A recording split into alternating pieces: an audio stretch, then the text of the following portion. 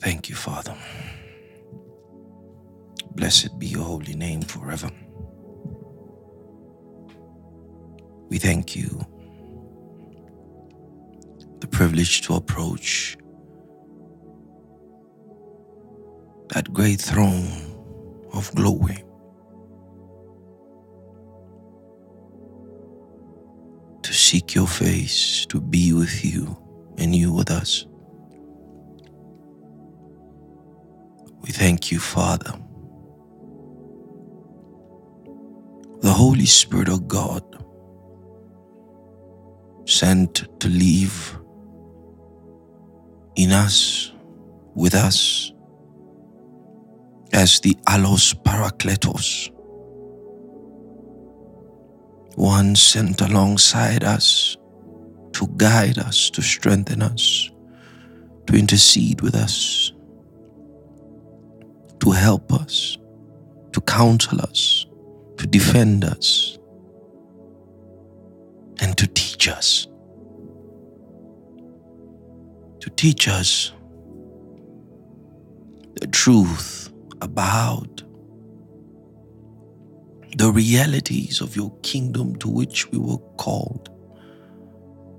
For your word said we have been called to inherit a kingdom and glory. Precious Holy Spirit, even this morning, you are welcome.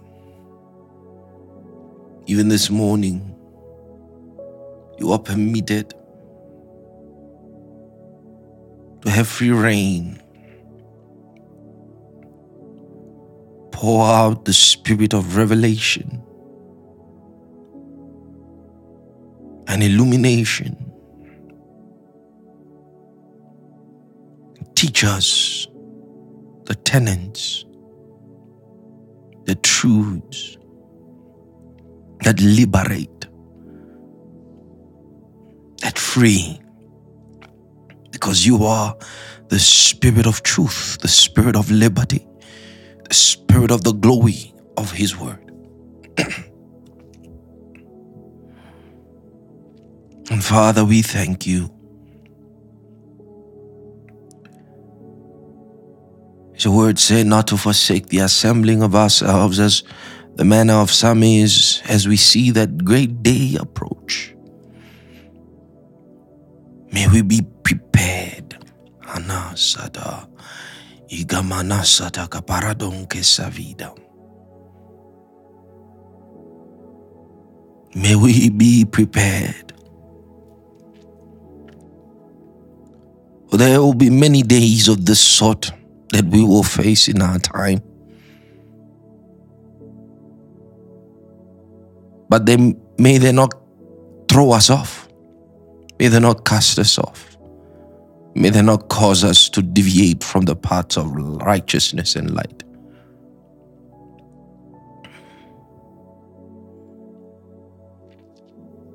Thank you for what you're going to teach us by your Spirit this evening, this morning.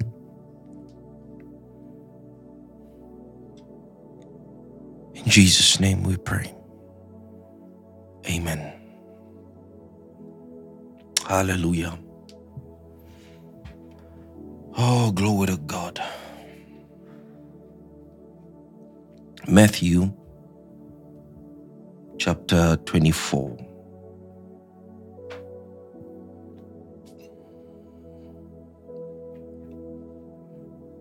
Matthew chapter 24. Good morning.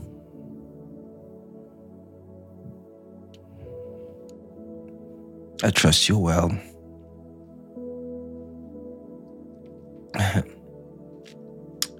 And we'll read from verse 1 until we reach our theme scripture for this series, this gospel of the kingdom. And Jesus went out and departed from the temple, and his disciples came to him for to show him the buildings of the temple. And Jesus said unto them, See ye not all these things? Verily I say unto you, there shall not be left here one stone upon another that shall not be thrown down. And as he sat upon the Mount of Olives,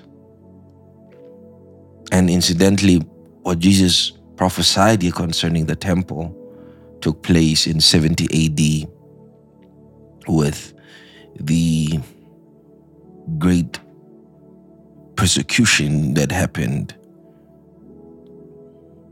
and that ultimately led to the destruction of the temple.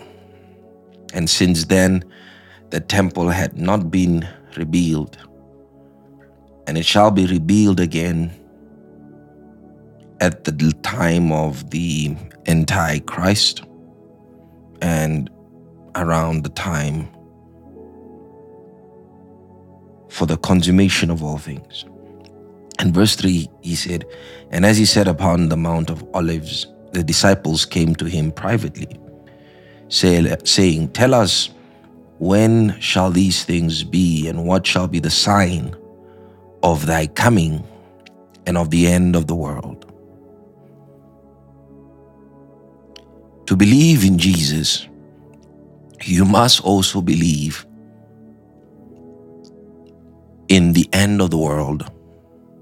You must believe that there is an expiry date for this age. So no Christian can confidently believe in Jesus without believing in the end of the world. So eschatology is a very important part of our faith. And the disciples came to Jesus and said, tell us, when shall these things be, and what shall be the sign of thy coming and the end of the world? The sign,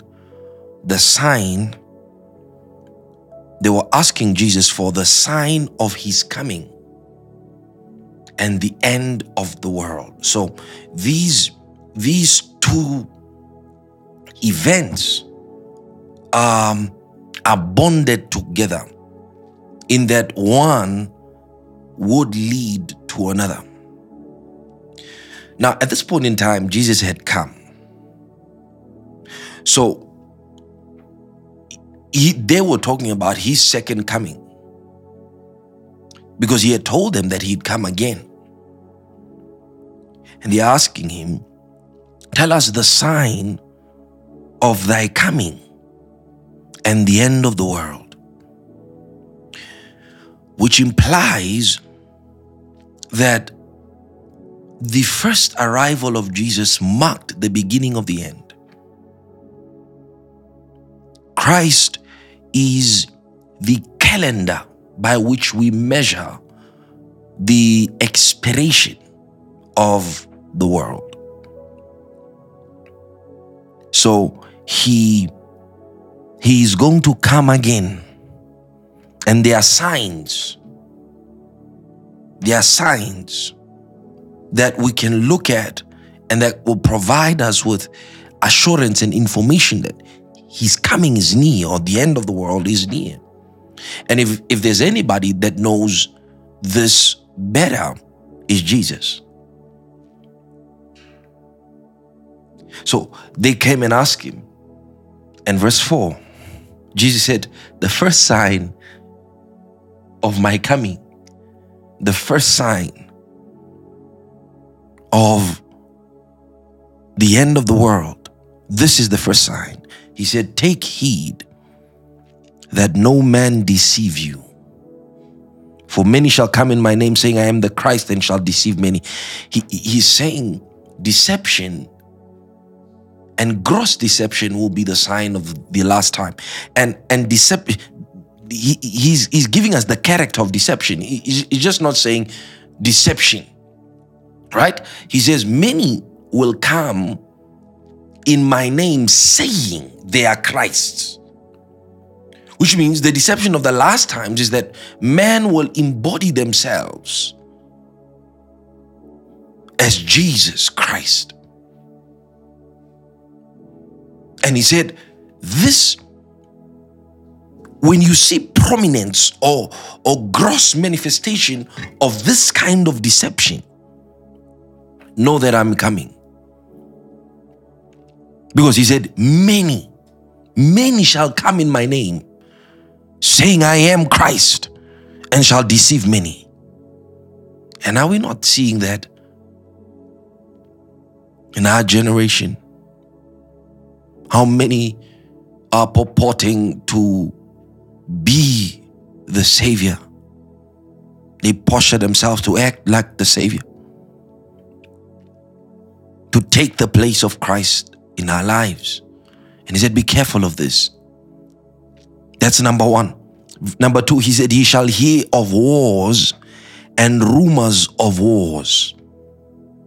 Ye shall hear of wars and rumors of wars. That's sign number two.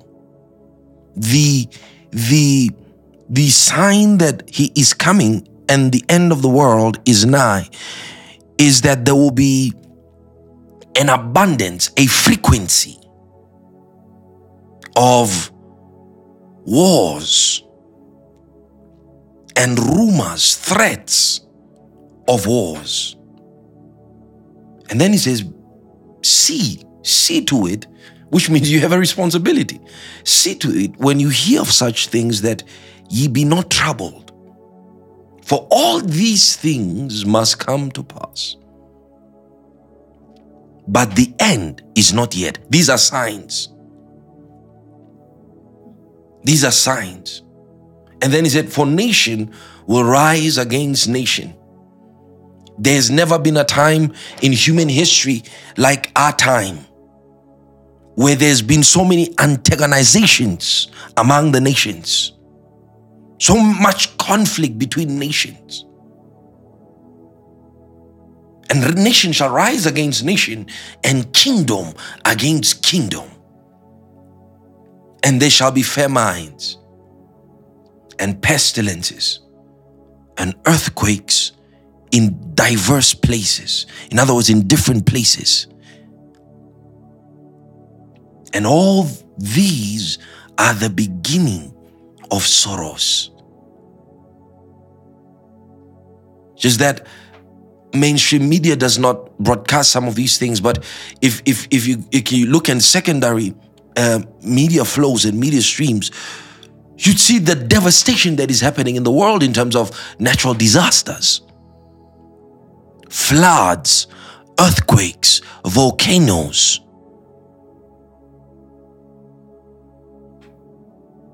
And the leaders of this world are attributing all these events to climate change. That is because of climate change that we are seeing such a rise of these things. And that's not the case. That's not the case.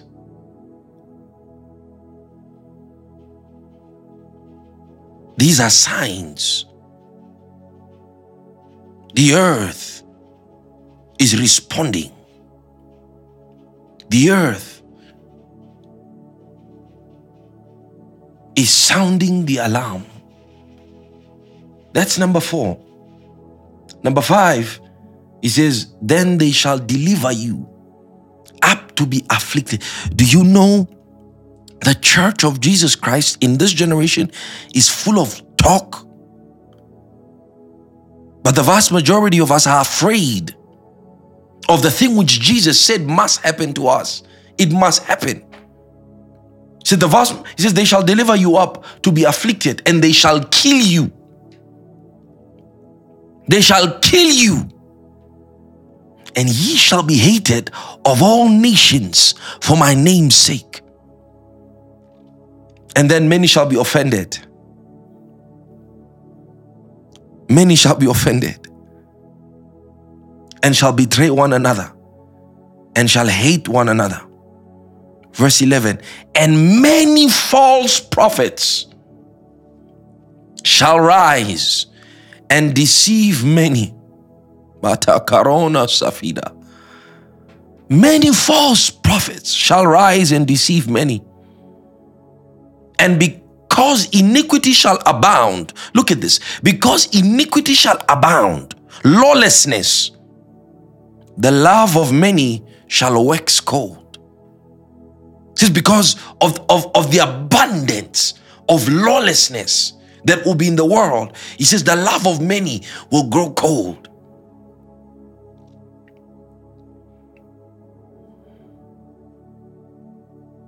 And verse 13, he says, but he that shall endure.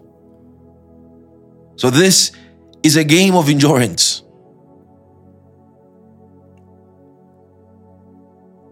The Bible says, to him that wait for him shall come unto them a second time for salvation.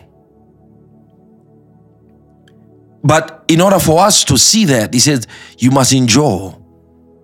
He that shall endure to the end shall be saved.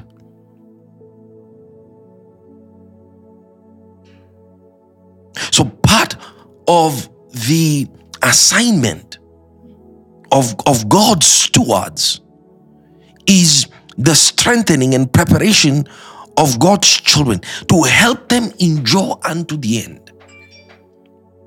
Which supposes that there are many who will not be able or be capable of enduring to the end.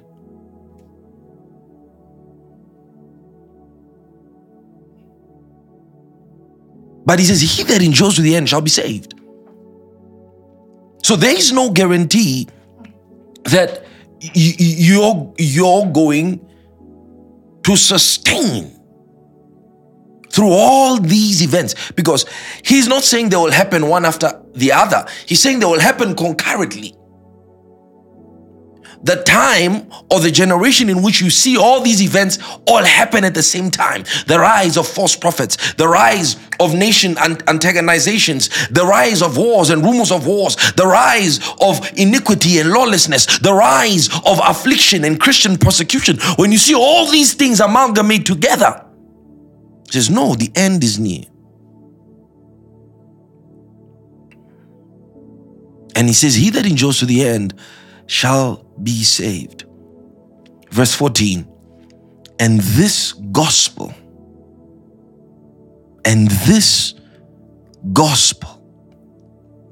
this is one of the signs of the end of this age and the coming of our Lord. And this gospel, oh Lord, of the kingdom, this gospel of the kingdom shall be preached in all the world for a testimony, for a witness unto all nations. Then the end shall come. Notice, it is the gospel that will bring the end. It is the witness of the gospel of the kingdom published in all nations that shall bring the end. Jesus never said that. He said this gospel of the kingdom, it shall be preached. It says, and then the end shall come. Then the end shall come. When the gospel has been preached, not to convert man, but as a witness of what? A witness of what? And this is the reason why I'm teaching you this series, this gospel of the kingdom, because I am convinced, looking at the landscape of Christianity in our world, that many leaders, many ministers of God have no clue to what they were called to do and the purpose behind the administration of their offices. Many of them have no clue. Many of them have no understanding, foundational understanding of why God called them to do what they are doing, because it's possible.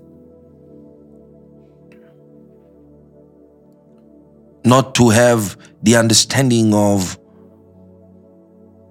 the purpose behind your appointment. And daily when I look at the Christian landscape, I'm convinced that there is a lack of understanding about what the gospel of Jesus Christ is and how to minister, express, and preach that gospel. Hence, we full of talk and theories and opinions. We preach about every other thing except the thing to which we were called for, the gospel of the kingdom. The Bible says, and when he called the 12 together, he gave them power. And he said, go unto all the cities and preach the gospel. Healing, preach the gospel. And every other man who's called into the responsibility of any of these ministries has been called with the aim, with the purpose that they will become witnesses of Jesus Christ, witnesses of the gospel. Did not the Lord Jesus Christ say, ye shall receive power? You shall receive dunamis. After that, the Holy Spirit has come upon you, and ye shall be witnesses unto me. And the reason there's so much little witnessing done is because there's no power. The lack of power is proof that there's no witnessing, because the power is for witnessing. The power is for witnessing. Now, you cannot, and God cannot support or sponsor or supply his power unless there is going to be witnessing. And this is proof. The lack of power, the lack of the expression of power in the body of Christ today is because there's no witnessing. There's no witnessing being done unto Jesus. Ye shall be witnesses unto me. Where? He says, ye shall be witnesses unto me. He's talking about somebody in a courtroom that is coming to give witness. And Jesus is in a way implying that I am on trial. I'm on trial in the world. And the world has put me on trial about what I said I am, who I said I am, and what I've come to do. And I need people who will stand up for my defense as witnesses before the great judge. Which means that we are called to the witness of Jesus Christ. And no man can witness for him and of his resurrection without power.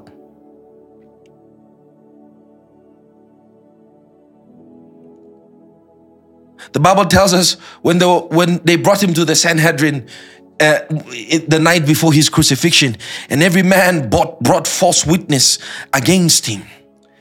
But the witness they spoke against him, it did not line up. It did not carry weight. And this is what happened to the body of Christ today.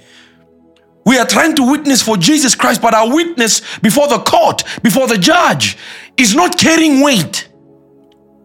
Before the world is not carrying weight. The world is not convinced that Jesus is who he says he is. He's not convinced that Jesus has risen from the dead. He said he would do what he would do. They're not convinced. Why? They look at us. They look at his witnesses. And they're not convinced. Because there's nothing to convince them. There's talk. There's talk. There's no action. It's like a doctor. It's like the doctor coming to you and say, I'm a doctor. I went to study for 7 years. I did my residency here and here and here. And you say to him, okay, fine, I understand. What surgery have you performed? What operation have you performed? What diagnosis have you made? In a professional capacity. Or policeman telling I'm a policeman, wearing a police uniform, but he's never made an arrest. He's never made an investigation. He's never written a statement. And this is what's happening in the body of Christ now.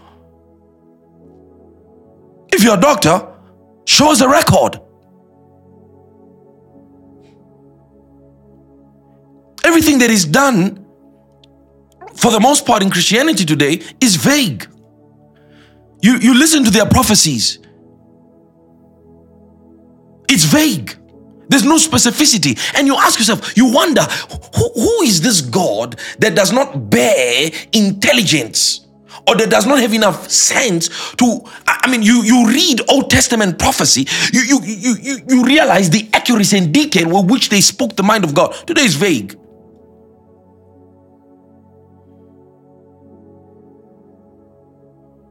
A move of God is coming. A move of God is coming. A move of God is coming. God is going to bless his people. Anybody can say that. That does not convince anybody. Give us dates and times.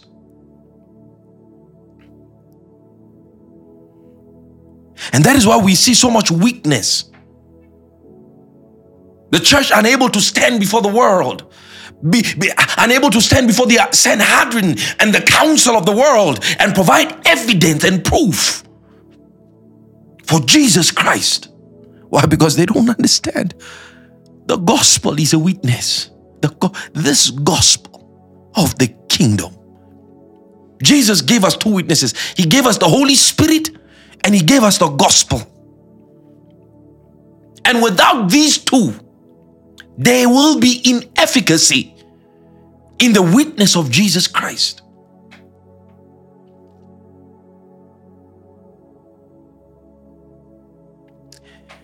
In 2019, we told you expressly what will happen in 2020. How that there will be a plague that will cause terror upon the entire world.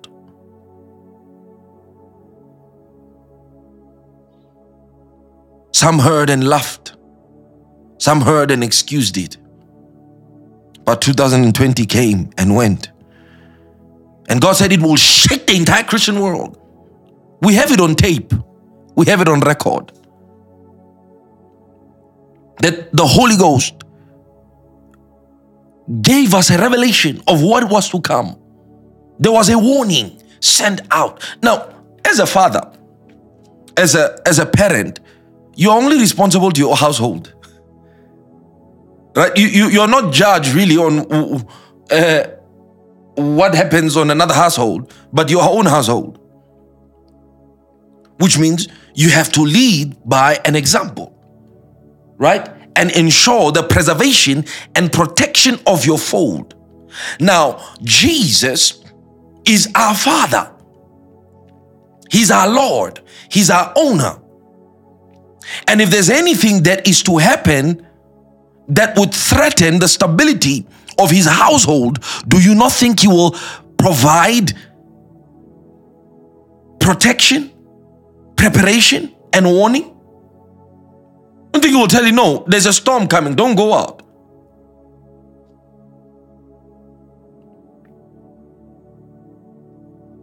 When this great world event that happened that shook the world in 2020, how many people warned?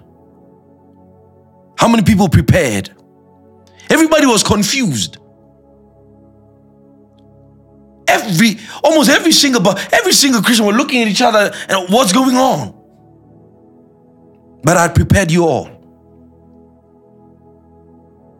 I prepared you all. And when the calamity came,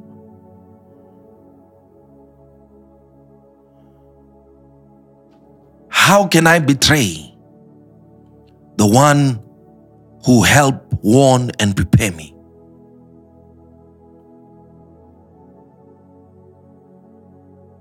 If you're called to the gospel, you're called to death. You're called to death.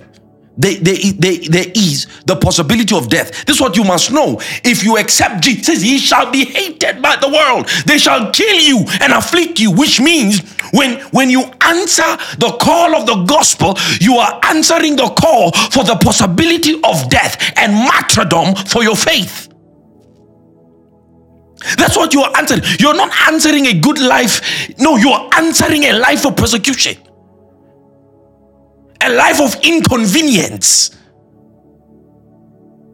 And now when it came time to prove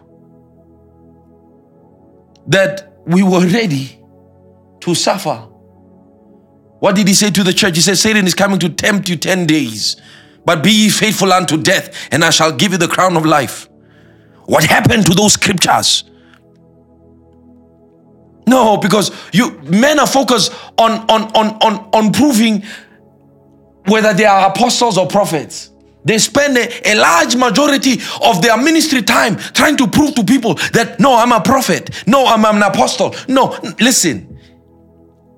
The only thing that proves what you say you are, the only thing that validates it is the credentials, is the proof. Not you talking, no, I'm an apostle, no, I'm a prophet. Do you know what a man of God is? Do you know what a prophet is? A prophet does this, a man of God does this, an apostle does. Do you look, did Jeremiah spend his days talking about how much of an apostle he was? Did Ezekiel spend his days talking about how much of a prophet he was? None of these things. Read your Bible. None of these people spend any time talking about whether or not they were prophets and how they were prophets. No, they just did what God told them to do. If you are a prophet, speak that says the Lord. That's it.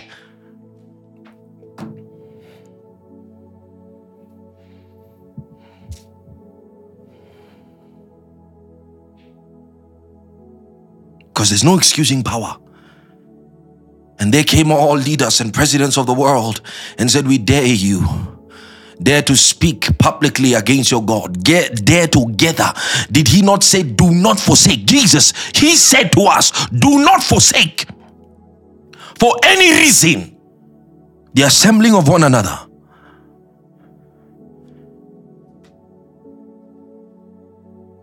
For fear of being arrested.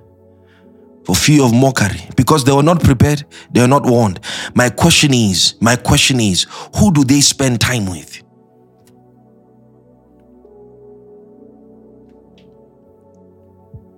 Why would God not warn his people of such an event that will threaten the institution of Christianity, the integrity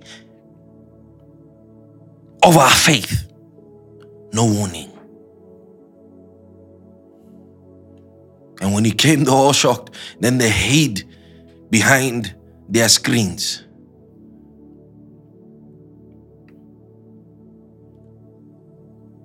From the 31st of March till today, we have never failed together. When the president came out with lockdown 5, when soldiers were roaming the streets, when it was service time, it was service time. When it was church time, it was church time. Not online church. Because no president is our king. No president is no president. My allegiance is to Jesus Christ alone. I am given to him alone. He is my Lord. So anybody that will try to instill values, commands or instructions that do not agree with those given to me by my Lord, let them choose. But as for me, I die for Jesus. I die for Jesus. I'll be afflicted for Jesus. I'll be persecuted for Jesus. And the time where the whole Christian world was supposed to prove their belief, all of them regressed. And they gave all kinds of excuses. What do you think they're going to do when another worse event than that happens? For fear. For fear. Why? Because the gospel of Jesus Christ is not understood.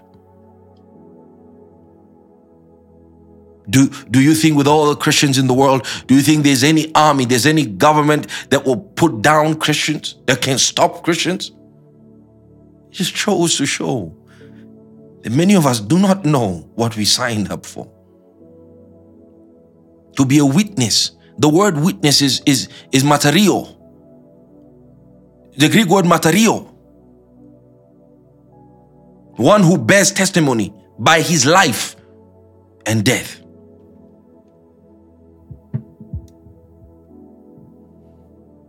And he said, this gospel of the kingdom shall be preached. Where were the prophets? Where were they?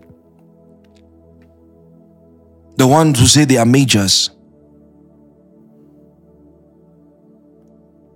and they are mighty prophets, where were they? Because the Lord closed their visions. Because they were lying prophets.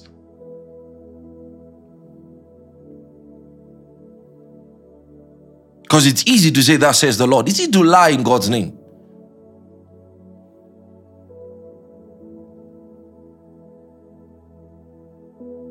Yet he told us what was going to happen. We are not familiar with what the gospel is, the character of the gospel of Jesus. It says, this gospel of the kingdom shall be preached into all nations as a witness, then the end shall come. Which means you are a witness. You are a witness. And I tried last week to make you understand really what is the gospel. No, because this word it only appears in the New Testament. The gospel is the message, good news of the kingdom. It is the good news of the kingdom. Now, this good news must be accompanied with certain proofs of expression and demonstration. And the kingdom of God is not in word only, but also in power. So the gospel does not walk alone. It is accompanied. It is paired. Because it is the gospel of the kingdom. Whose kingdom? God's kingdom. The dominion of God, the reign of God. It is the announcement of God's reigning, of God's dominion. And in order for us to understand why the gospel,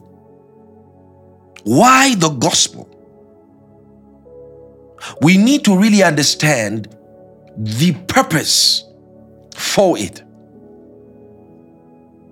Because this gospel of the kingdom has to do something about the kingdom of God. Can we read? We're going to read several scriptures. Let's go to Revelations chapter 12 again and highlight certain things there, which I think is important for us to really grasp and understand.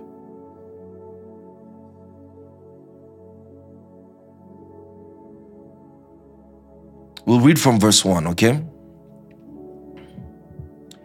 And there appeared a great wonder in heaven, a woman clothed with the sun, and the moon under her feet, and upon her head a crown of 12 stars. And she, being with child, cried, travailing in birth, and pain to be delivered. And there appeared another wonder in heaven. And behold, a great red dragon, having 7 heads and 10 horns, and 7 crowns upon his heads. And his tail drew a third part of the stars of heaven, and did cast them to the earth. And the dragon stood before the woman which was ready to be delivered, for to devour her child as soon as it was born. Now, this mystery, this wonder, is not happening on earth. He said the wonder is taking place in heaven. So this woman is seen in heaven. And when the other wonder appeared, it is also taking place where? In heaven. And we see several casts in this wonder. We see a woman, a pregnant woman. We see a child, a man-child. And we see a red dragon and his stars. His stars here is referring to angels. Remember when Jesus spoke about the 7 stars in his hand, he said these are the angels of the 7 churches. So stars are representative of angels. So he drew a third part of the stars in heaven, this dragon. Right? And the Bible tells us that he cast these stars into the earth. So we see 2 dimensions in which this wonder is playing out. First, it is playing out in heaven and then in the earth. But it starts in heaven. So to really understand the gospel, this gospel of the kingdom, we need to understand where the story begins. And the story does not begin on earth. The story of the kingdom, of the gospel, begins in heaven. That is where this story begins. And if you understand the origins of the story, you would understand the character of these castes here on earth and how all these interplay with each other. Now we need to find interpretation of what the woman means and what the child means and what the dragon means, right? We need to find interpretations so that we can begin to build an understanding of what really took place and why did this thing happen. So original sin is not man-centric. It's not man-centric. It did not start with Adam. There was already sin in the universe before Adam was created. So when we talk about the gospel, we cannot limit the gospel of the kingdom, the gospel of Christ, to man alone, because it was not man that began this shenanigan. This cosmic shenanigan was originated in the heavens. The problem started in heaven. So we need to understand what happened and why did it happen. Because when we understand these two things, we will grab the full import of the gospel of the kingdom, and we will develop a greater appreciation for why God chose to bring this gospel. Because remember, the gospel or the message of the gospel of the kingdom came with Jesus Christ. The Bible says he was born, he was come for this purpose, to announce, to preach the gospel. That's what he said he had come to do. And if Jesus says his purpose for coming was to preach the gospel, then we must really investigate what this gospel is and the implications of the gospel. So when many talk about the gospel of Jesus Christ, they begin the story in the garden, but it does not begin in the garden. The story does not begin in the garden. The story begins in the heavens. Now, notice he drew a third part of the stars and he threw them down to the earth, which means at the time that this rebellion and cosmic event happened, the earth was already there. The earth had been already there. So God created the earth the same time he created the heavens.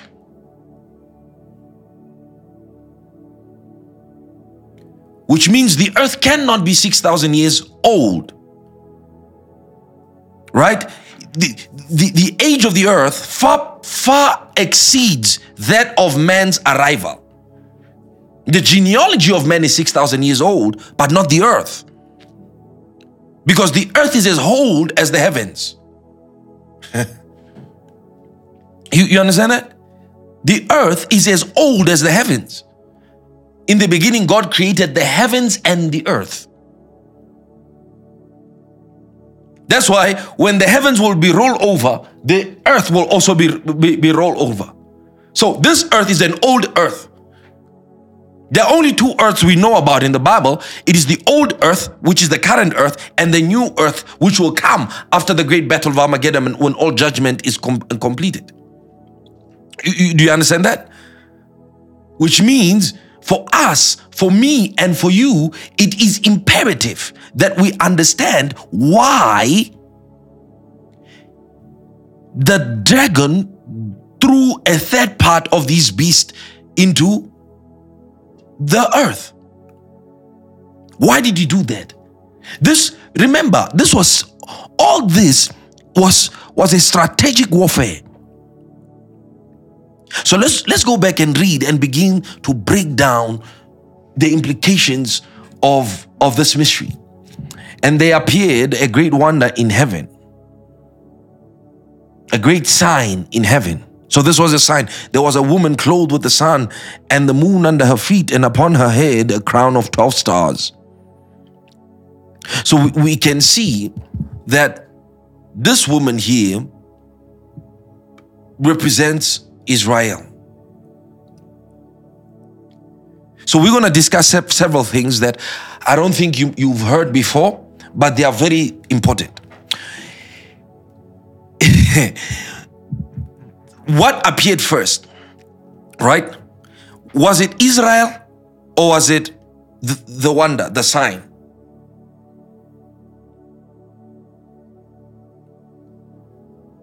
What appeared first, Israel or the sign?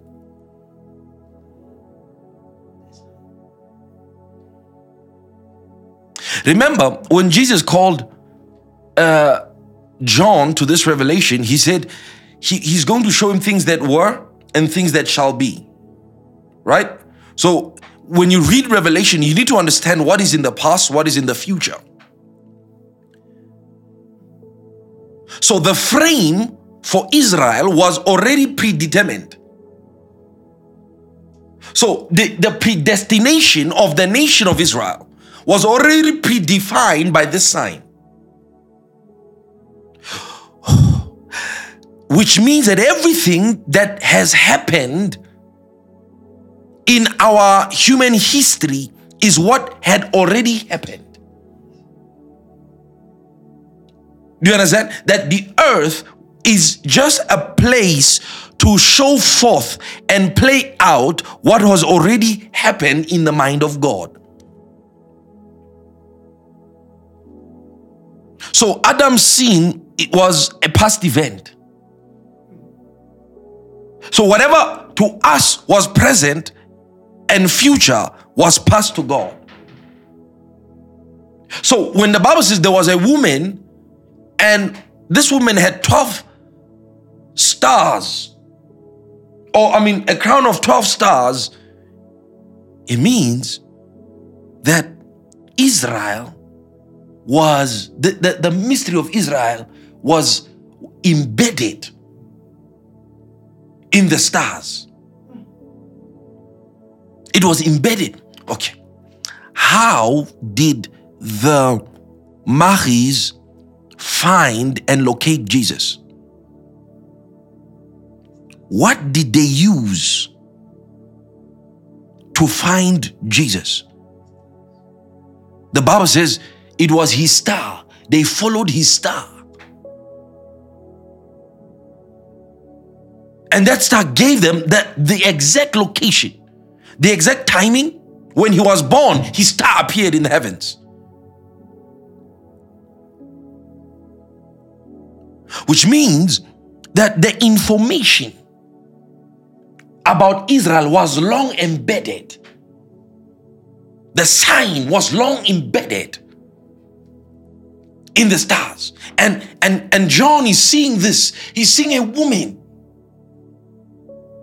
And he's seeing a pregnant woman.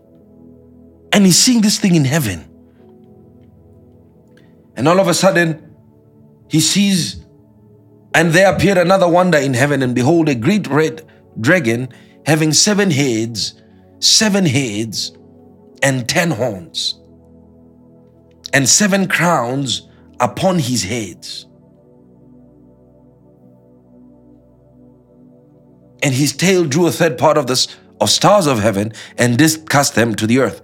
And the dragon stood before the woman, which was ready to be delivered, to devour her child as soon as it was born.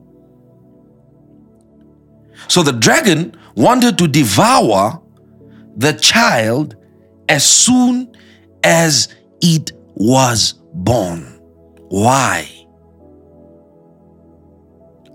What was so significant about this child that threatened the dragon? Because the dragon seemed to be threatened about this child, this unborn child. Why? And we will notice and begin to see the offense of the dragon and why he was so determined and adamant to kill, to devour this child. Because the thing that this child had or was is most likely what this dragon wanted. So everything the child was to be is everything the dragon wanted to be.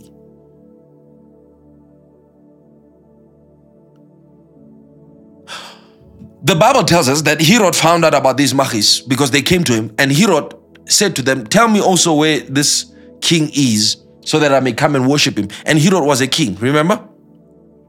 And after they met with Jesus and brought in all these presents to him, they received warning from a dream to go out another way and not go back to Herod. And Herod was wrathful. And the Bible says that he sent word that every child under the age of 2 should be killed. Why? Herod felt threatened. And what was playing out is what we're seeing here. Herod felt threatened because these people came to see a king. So Herod thought that Jesus was to be the one that was to usurp him. So to stop that from happening, he did what? He wanted to kill him. That's what the Bible says, that, and there was weeping among the mothers, and there was no comfort found for Rahab. So we can see that there are certain certain parallels in the life of Jesus and Satan alongside this mystery that John is seeing. So if the dragon wants to kill, and remember, look at this. The dragon had 7 heads, and on those heads he had crowns, which means that dragon was king. The dragon was ruler. The dragon had some form of authority because he had crowns. Only kings wear crowns. And he had 7 heads and 10 horns. The 7 heads are representative of kingdoms. Follow me, okay? The 7 heads are representative of what? Of kingdoms. Now, God had a kingdom, but no one before the child was ruling in the kingdom.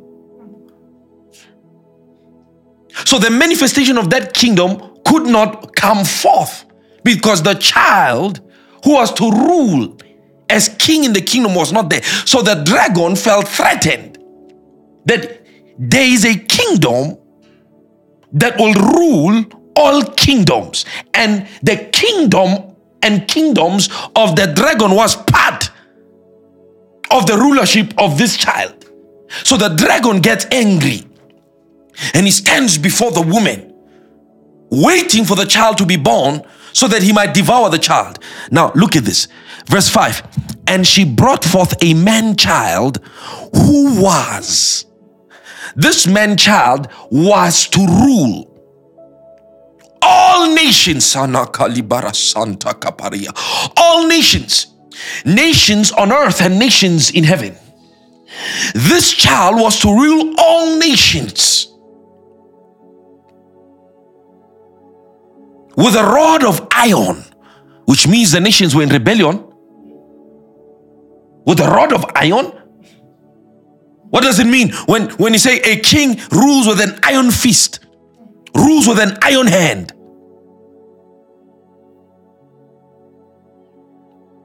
And he said he's to rule all nations. He was to rule all nations with a rod of iron. And what does God do? And her child was caught up unto God, and to his throne. The child was caught up when the child was born. This child was caught up unto God and to his throne. So the child at birth inherited the throne of God. When this child was born, God retired.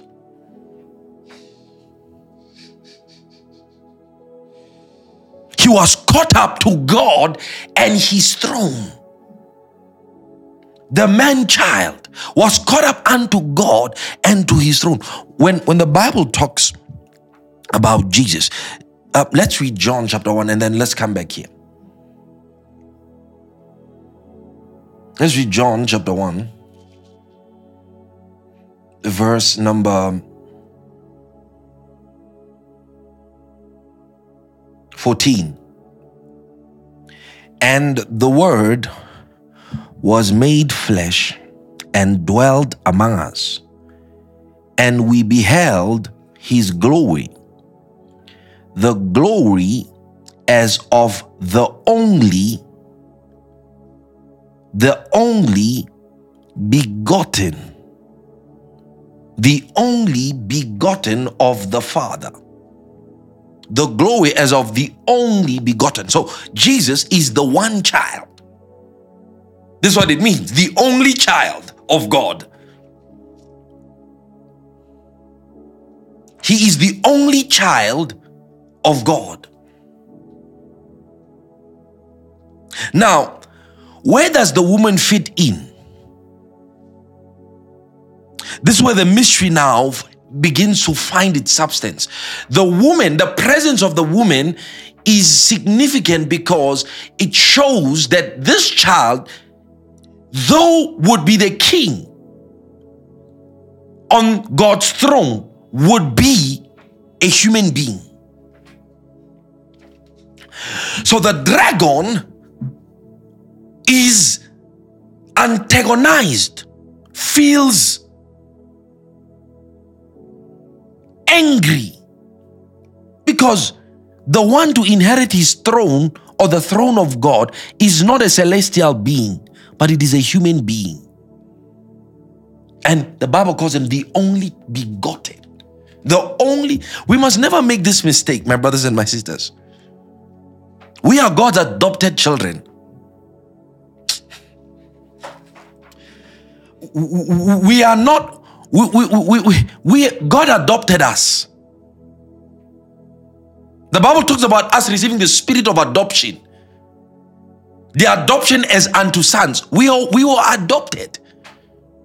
God has only one begotten son. Only one. And his name is the Word of God. His name is the Word of God. When we begin to move into original naming, it's not Jesus. Jesus was the human name. His original name is the Logos of God. So God thought to give expression to his word as a child. So the Word of God is the only begotten of the Father. The Word became flesh. The Word, which was with God and was God, became flesh. Which means it was not flesh before. And if it became flesh, it means it pre-existed flesh. So the word did not begin its existence in the flesh. It began its existence in the spirit. And it was the word that caused the war. It was the word, it was on account. Remember when Jesus spoke about persecutions coming on account of the word, which means that the rebellion came on account of the word. The changing, the transfiguration from Lucifer to the dragon came as a result of the announcement of the word that was to rule the universe and the galaxies of God. And me never over my dead body, I'll kill him to interrupt the processes, to interrupt now the plans and purposes of God.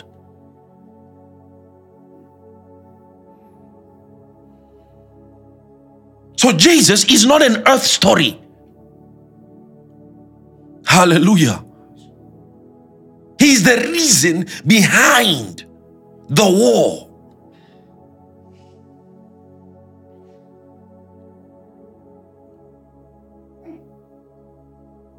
Now, here's a question. This dragon that had 7 heads and 7 crowns upon those heads, where did he get those kingdoms from?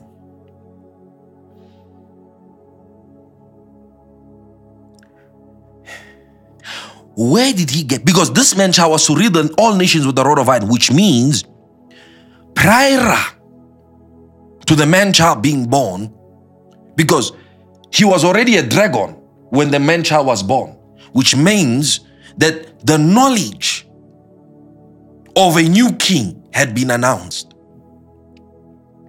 So the gospel is not an earth story, it's a cosmic story. The gospel, the good news, the message about the arrival of a king began in the heavens. That a king is coming who is to rule all nations. And that time, Lucifer was still Lucifer. When this knowledge came, the Bible says, let's read Ezekiel, please.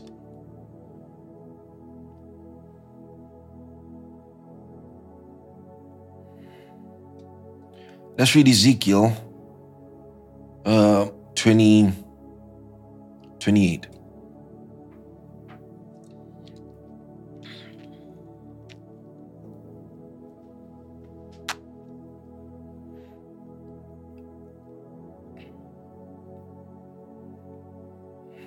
Hallelujah. Verse 12.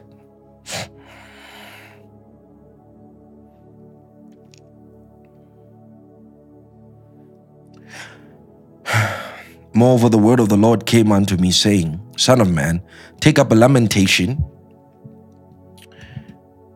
Take up a lamentation upon the king of Tyrus, and say unto him, Thus says the Lord, Thou sealest up the sum. Thou sealest up the sum, full of wisdom. And in other words, think about it. He said he was the consummation. Do you understand that? He was the consummation, the example of wisdom and the perfection of beauty. And he was perfect in beauty, full of wisdom. Thou hast been in Eden, the garden of God, and every precious stone. Now, he says, thou hast been in Eden, the garden of God, and which means that the presence, his presence is Eden here, is not what? Is not after Adam, is before. Because here he had not fallen. And we only see him in the garden after his fall, right? But here he had not fallen. He was still full of beauty, full of glory. He had not yet fallen. Which means that earth was Satan's domicile. Because we don't know of Eden in heaven. Eden is in earth. It's a location on earth. And the Lord God planted a garden in Eden. Where was that? It was in earth. So he says, that was in Eden, the garden of God. And listen to what Genesis chapter 2 says, right? And the Lord God planted a garden in Eden, and there he put the man whom he had formed. Which means Adam was not formed in Eden. And it means that God made Eden and the Garden of Eden before he made man. Do you understand that? You see that? So Eden precedes the arrival of man. So God says, thou art in Eden. Now this king of Tyrus is definitely not a man. Right? He's definitely not a man. He is definitely not a man. But God says he is king. The king of Tyrus. Satan is a king. Satan is a king. And God identifies him as a king. He acknowledges him as a king. So he is King Satan. When did he become king? It is clear that he became king before his fall.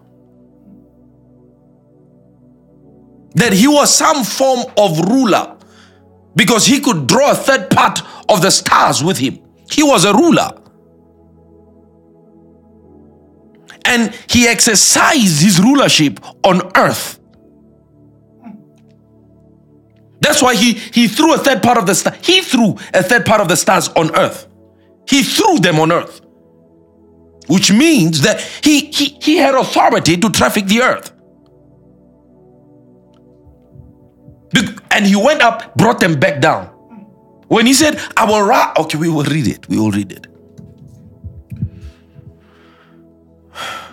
Thou sealest up the psalm, full of wisdom, perfect in beauty. Thou hast been in Eden, the garden of God. Every precious stone was thy covering. The sardius stone, the topaz, the beryl, the on. Does this not look like God? Does this not look like God? Does this not look like the throne of God? Does this not look like the covering of the throne of God, the covering of the gates of Jerusalem, the walls of Jerusalem, the foundations? And this man, he was covered with every precious stone. He says, it was thy covering. The sardius, the topaz, the diamond, the beryl, the onyx, the jasper, the sapphire, hallelujah, the sapphire, the emerald, the cap, I don't even know how to pronounce that, the gold, the workmanship of thy tabrets and thy pipes was prepared in thee in the day that thou wast created. So he was created with pipes and tambourines. Is it no wonder that one of the major tools of Satan today is music? It has nothing to do with whether or not this guy was a worship leader or not. No. And this proves that tambourines and pipes are not an invention of man. They are a creation from heaven. And that's why you see the first creation of musical instrument was with the sons of Cain. Jabal and Jubal. They were the fathers of the temple. They created it. It's not Seth. It's Cain. Which means that that was a symbol, a sign of what? Of the presence of the king. And what did Cain do when he departed from the presence of the Lord? He went unto the land of Nod, and there he built a city. Who was ruling that city? When the Bible talks about Nimrod, the mighty man, who was ruling that city? Who was ruling Babylon? We see sprouts of satanic kingdoms throughout human civilization, and we overlook it. And notice, every time it is Satan that builds first. He builds the city first. He builds Babel first. It's him first, him first, him first. Now, where did he get the knowledge of arrangement of cities? We need to go into this thing in depth. We need to go into this thing in depth. Pause there for a moment and go to Jeremiah.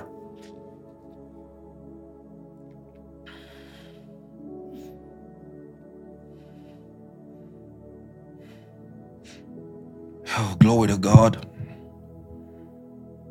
Hallelujah. Hallelujah.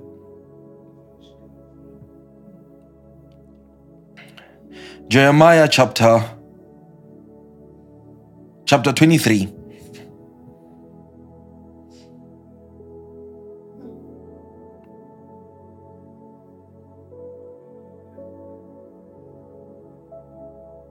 We'll read from verse 15. Therefore, thus says the Lord of hosts concerning the prophets, behold, I will feed them with warm wood. Warm wood it means bitterness. It's a curse. I'll feed them with warm wood and make them drink the water of gall. For from the prophets of Jerusalem is profaneness gone forth into all the land. Is this not true even in our time? Verse 16. Thus saith the Lord, hearken not unto the words of the prophets that prophesy unto you, that make you vain. They speak a vision of their own heart. No, this is not what I wanted to read to you. Excuse me, because it's not what I wanted to read to you. Just give me a second now.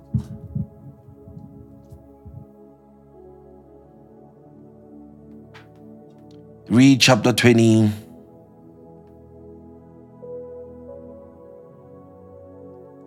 Chapter 20.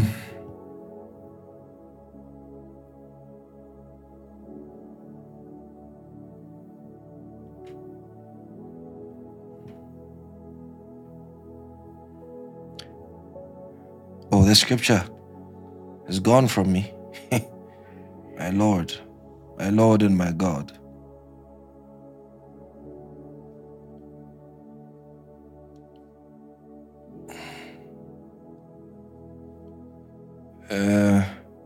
Jeremiah chapter 20, excuse me.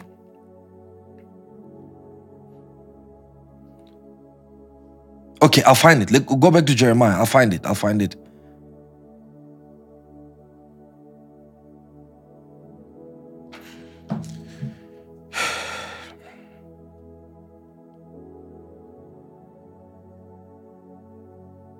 And there's no man.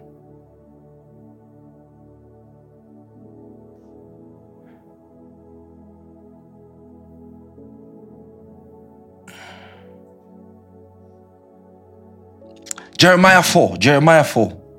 There we go. Jeremiah 4, sorry. Jeremiah 4 verse 20.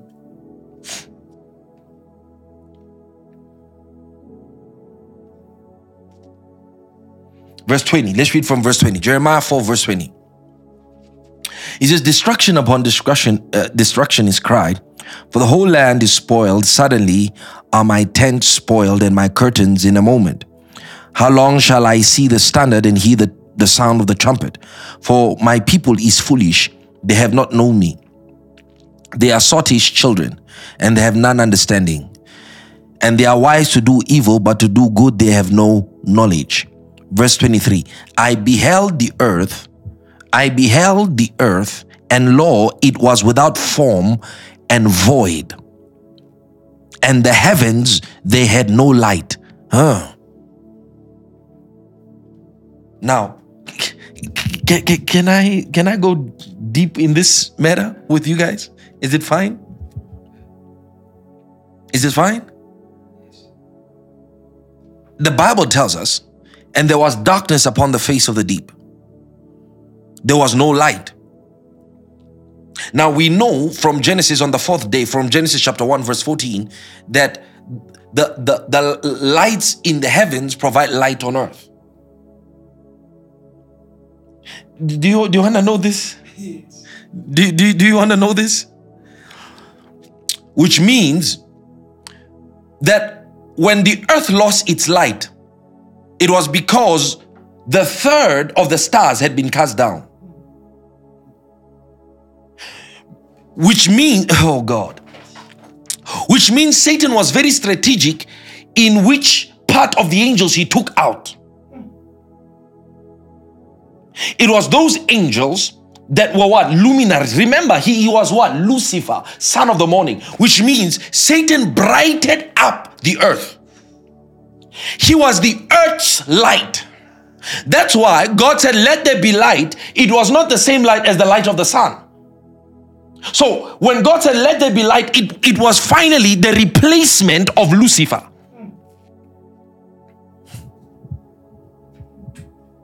So this man says, I beheld there was no light in the heavens. Why? Because the luminaries, the Lucifers, had now fallen. They had now turned. So the darkness in the earth and in the heavens above the earth was what? Was as a sign or as a result of the fall. So when neither place was found for them in the heavens anymore, what happened is what? The light that they had now what? Been taken away from them, and they became darkness, thus darkness in the earth. So when the Bible says, and the Holy Spirit, kanonska, I'm going to bring something to you. When the Bible says the Holy Spirit hovered upon the face of the deep, it was not the hovering of incubation. It was the hovering of demarcating, my God. He was demarcating, setting up the what? The parameters for where the devil could not cross over. So the Holy Spirit hovered upon the face of the deep. I also, why did you hover upon the face of the deep? No, it was to keep Satan in his place. And the deep at that time was what? Was water. Now we want to get into some dimensional information here. When he fell, the earth would now been covered with water. So the earth was underwater. There was never a point in time when the earth was a globe. The earth is a body of land that exists in between the waters. So in reality, the earth is an island. The earth is an island that God made to float upon the earth. That's why the Bible tells us that he has set the foundations of the earth in the deep sea. In the deep sea, the pillars of the earth he had set in the deep sea, which means the home of earth is water. Earth lives in water. So when that judgment came, there was submersion and total darkness. So he says, I beheld, there was no light. The heavens, they had no light. Because the luminaries, the Lucifers, had fallen. So do you see why he cast a third of the star in the earth? And do you know where a majority of them are? A majority of them are in the sea. Remember, the boundaries of the seas were set by God, that this far do not go. And the sea is the manifestation or is the revelation of the presence of these Luciferians. Okay. And I behold a new earth, and there was no more sea in it. Why was there no more sea in it? Because the devil at that time had been removed. So there's no need for revelation of Satan. There's only a river now. No more sea. So when God said to rule over the seas of the fish, the fishes of the sea, he was talking about to rule over the sea, because the sea had what? Been infested. So the demarcation was spiritual, so they cannot cross over. Where are the 4 angels bound? They are bound in the river Euphrates. They are bound in the river Euphrates. That's where they are bound. And there are many others in the sea. Let's leave that alone. And the heavens, they had, hallelujah, the heavens, they had no light. I beheld the mountains, and lo, they trembled, and the hills moved lightly. And I beheld, and lo, there was no man. There was no, and all the birds of the heavens were fled.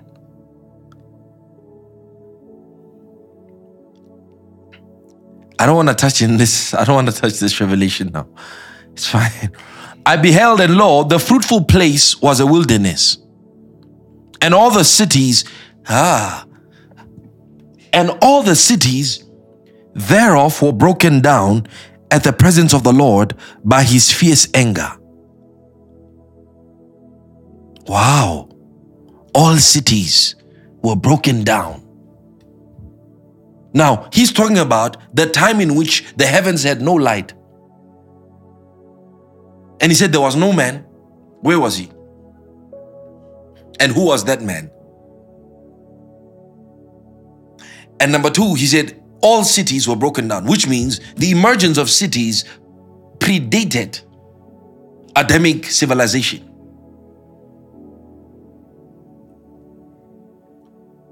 So, he was Lucifer, and then he became a king.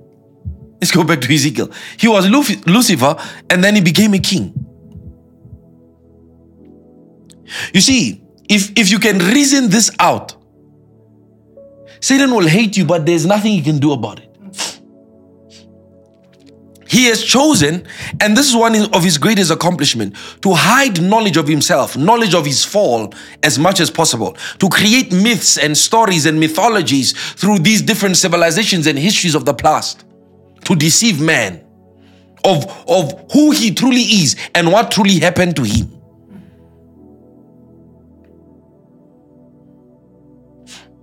So he's busy telling man a lie. And he's been doing that for generations. Now, let's continue reading. And the workmanship of thy timbrels or timbrel or tambourine, right? And of thy pipes was prepared in thee in the day that thou was created. Verse 14. Thou art the anointed cherub that covereth. Did you read that? New translation says you were. Right? It says you were. That's what yours says, right? You were the anointed. But look at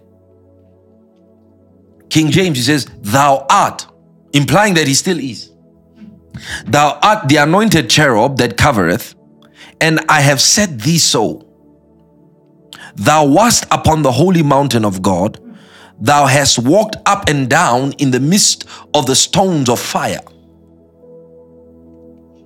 Thou wast perfect. Thou wast perfect in thy ways from the day that thou wast created. Thou was perfect in thy ways. So the administration of his office was perfection. It says thou was perfect from the day that thou was created, till iniquity was found in thee. So he lost that perfection the day iniquity was found in them. And there's a strange thing, because there's no implication or suggestion in the Hebrew word of that word till. So if you remove till, it would read thou was perfect in thy ways from the day thou was created created, iniquity was found in thee. So, Satan originated what we know today as iniquity, injustice, unrighteousness, the enemy of all that is righteous, violence and wickedness. So he became violent. He became unrulable, ungovernable. By the multitude, verse 16, by the multitude of thy merchandise, thy trade. What was he selling? What was he trafficking? They have filled the midst of thee with violence, and thou hast sinned. Therefore, I will cast thee as profane out of the mountain of God, and I will destroy thee, O covering cherub, from the midst of the stones of fire. Thine heart was filled up because of thy beauty. You see that? Thine heart was filled up because of thine beauty. That is the weakness in wisdom. That is the weakness in beauty. And thou hast corrupted thy wisdom by reason of thy brightness. What? You've corrupted thy wisdom because of your brightness. Because of thy brightness. It's weird, because of your shining. He corrupted his wisdom. In other words, he thought being a being of light, being an angel of light, exempted him from the laws and protocols of God and made him peculiar from other angels.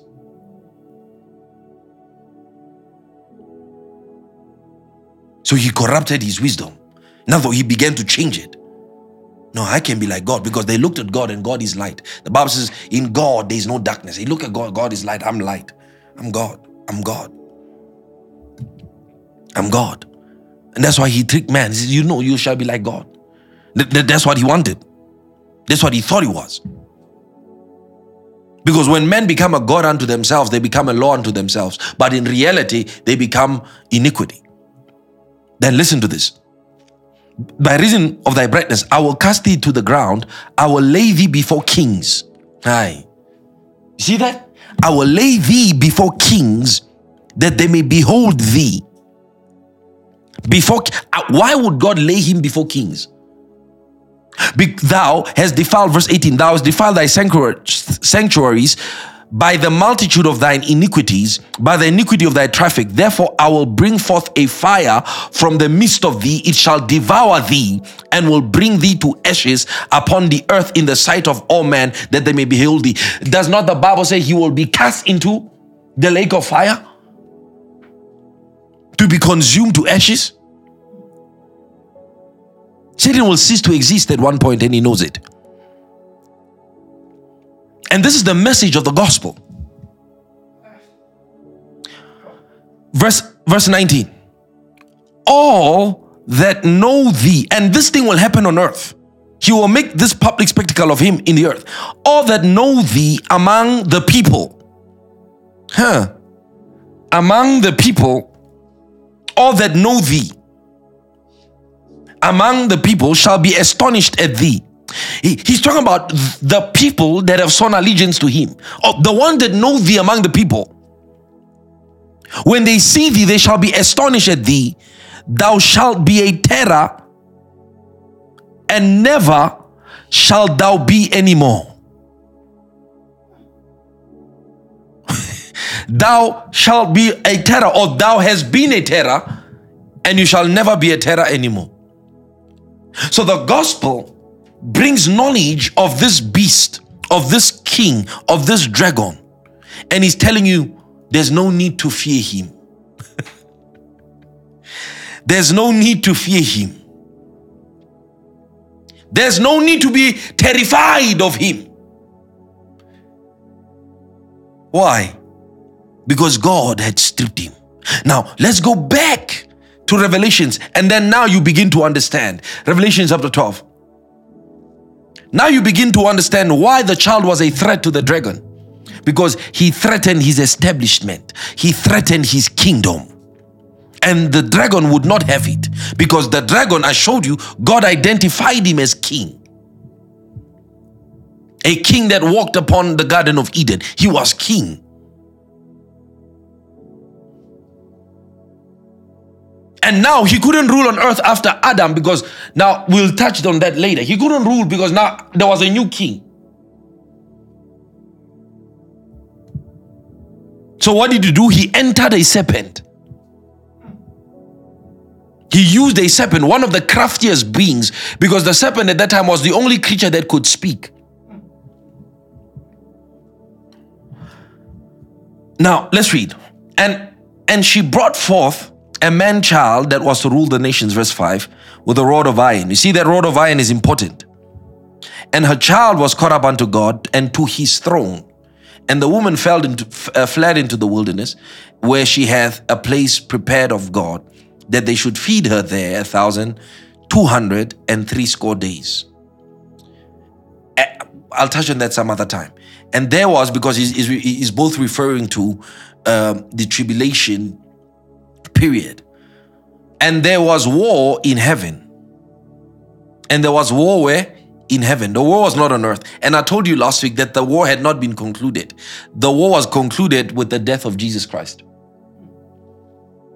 So this war had been and has been continuing until Jesus died and finally stripped them off.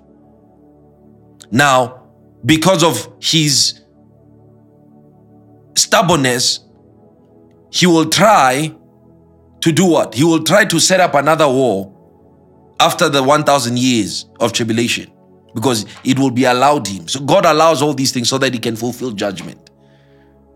And then that great battle of the Armageddon. Now imagine people are telling you that they're going to be coming down and fighting against these nations after the 1,000 year period, and they will be on horses with the Lord, and they are prophesying it, but they can't stand today.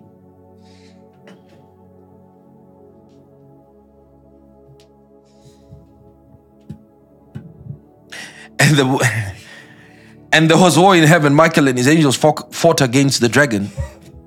And the dragon fought and his angels and prevailed not, neither was their place found anymore in heaven. So no more could they traffic the heavens. It was all cut off. So they are bound to the earth. Satan is bound to the earth. He's bound to it. From where forth do thou comest? He says from what? From treading upon the earth to and fro. He's bound to the earth. I don't know what they are doing up there in heaven when they are sending rockets and all those things up there. Just now, they said to us that India had landed on the moon. Which moon? What time?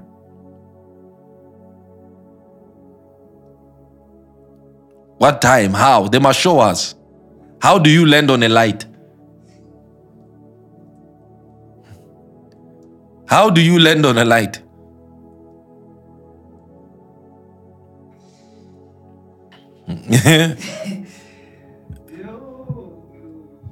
They must show us. They must really show us.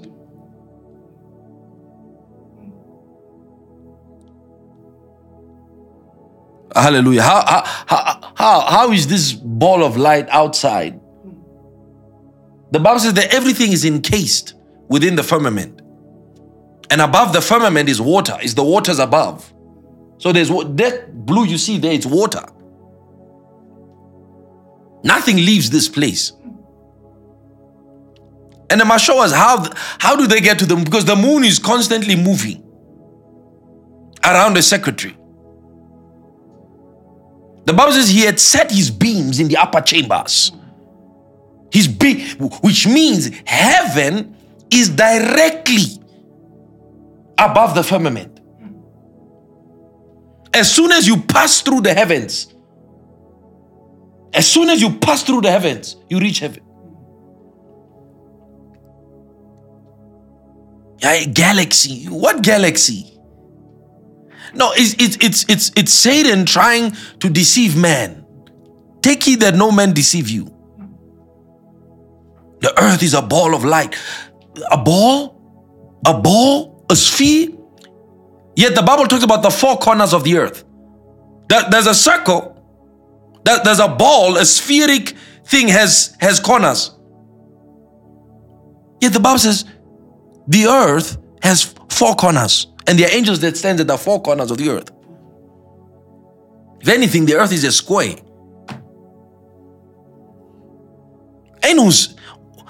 But it's in you. It's in you. You see how Satan has entered you? Has entered your mind? Has occupied. You can't think of the earth of any other thing. Yet God in his word has shown us how it looks like. Even Satan himself doesn't lie to God. He doesn't say, I come from around the world. He said to and fro. So the earth has a length and a breadth. The earth upon the waters and on the waters.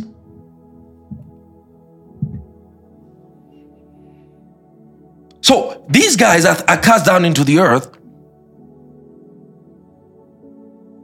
And his angels were cast out with him. And I heard a loud voice saying in heaven.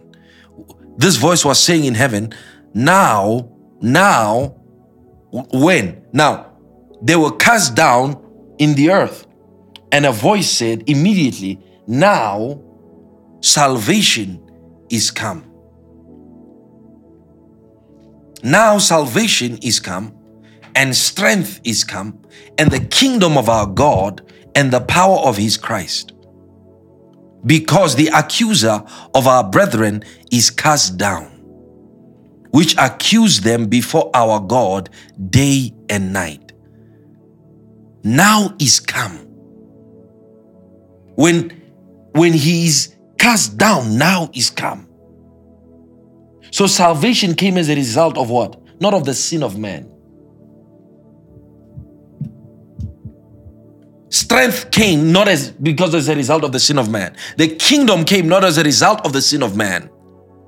It came as the result of the fall of Satan.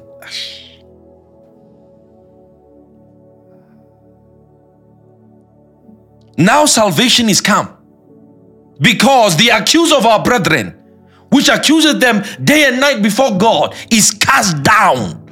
So salvation is come. They need salvation. They need strength. They need the kingdom of God. So the kingdom of God is God's answer to the fall of Satan.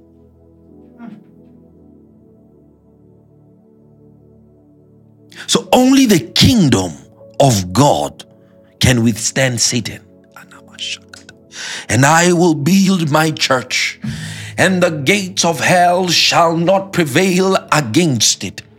And then he says he took us from the dominion of Satan and untranslated us unto the kingdom of the Son of his love.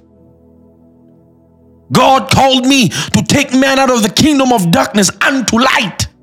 From darkness to light, from the power of Satan to the power of God.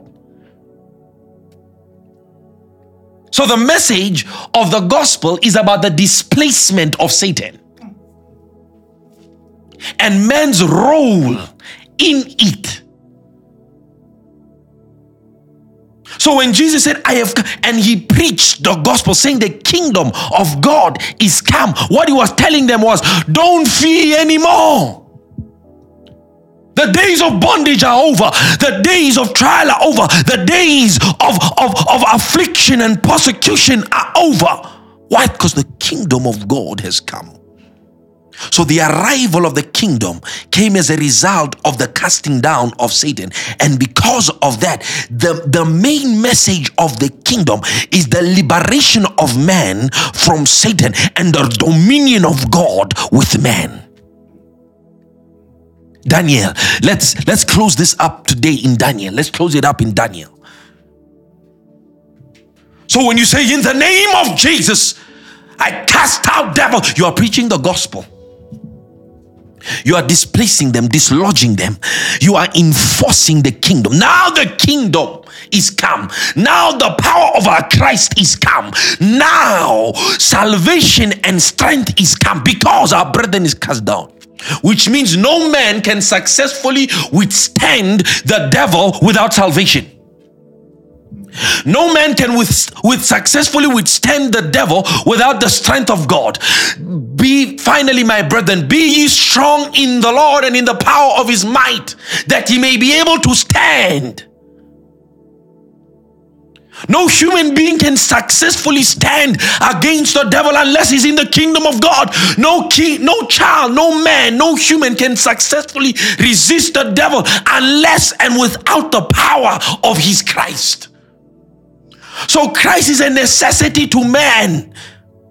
The kingdom of God is a necessity to man, because man hath an enemy, a king whose primary agenda is not only to accuse and oppose, but it is to kill, it is to destroy every work of God, every creation of God, and to undermine who God is.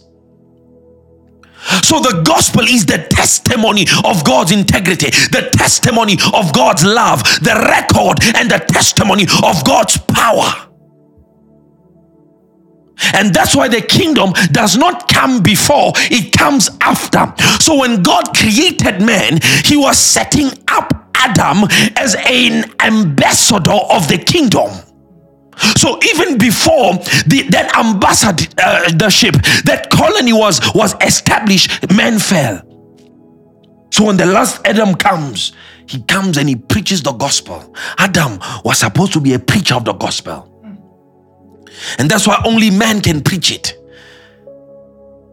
Only man can preach it, because Satan's debacle is not against angels. He has them. He's against man. Because this man is the image of God to the universe.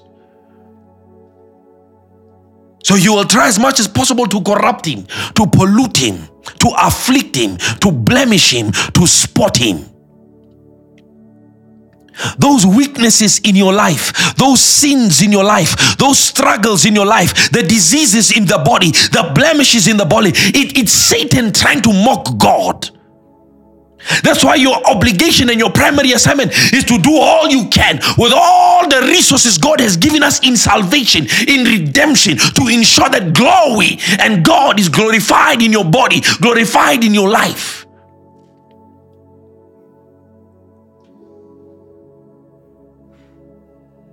So when the Bible says give glory, he's talking about the enforcement of the kingdom of the gospel. It's not about titles. I'm an apostle. No. I'm a preacher. No, they are all called to the service of the gospel. God is my witness, whom I serve with my spirit in the gospel of his son. When Apostle Paul said, I am not ashamed of the gospel of Jesus Christ, for it is the power of God unto salvation. So the only way we're going to access salvation, strength, the kingdom, the power is through the gospel. When we finally understand the message, what it was about, what is it about, and what is the end goal of the gospel, it is the establishment of the kingdom. That's why he said, and this gospel of the kingdom shall be preached in all nations as a witness, then the end shall come.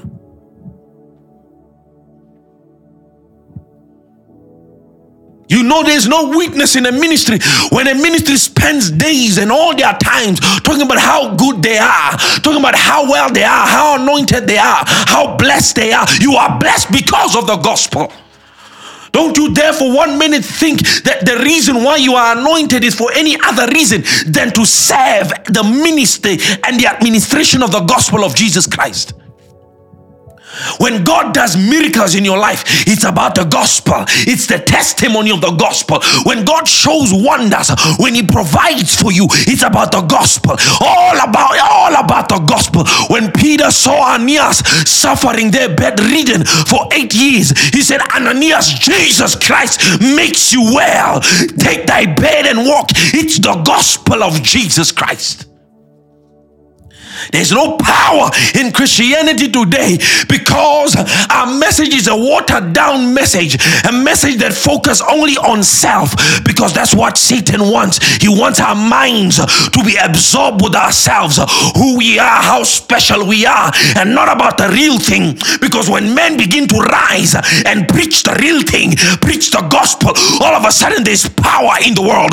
All of a sudden there's a terror that comes into the world. The Bible tells us about Moses, who was a terror unto kings and nations because he had the testimony of God. Christians are weak. They are afraid. They're afraid to speak boldly of Jesus because they don't understand the gospel. Listen, my brother, my sister, the job you work at, the government that you live under, the nations that you have come under, the Bible says the whole world lieth under the sway of the wicked one. Satan is chief, Satan is ruler, Satan is king over them, but within you is the kingdom of God. And the Bible tells us that when you stand against all these nations, all this lawlessness, all these kings and wicked rulers that serve the interests of the devil and say, I will not bow, you are representing the gospel.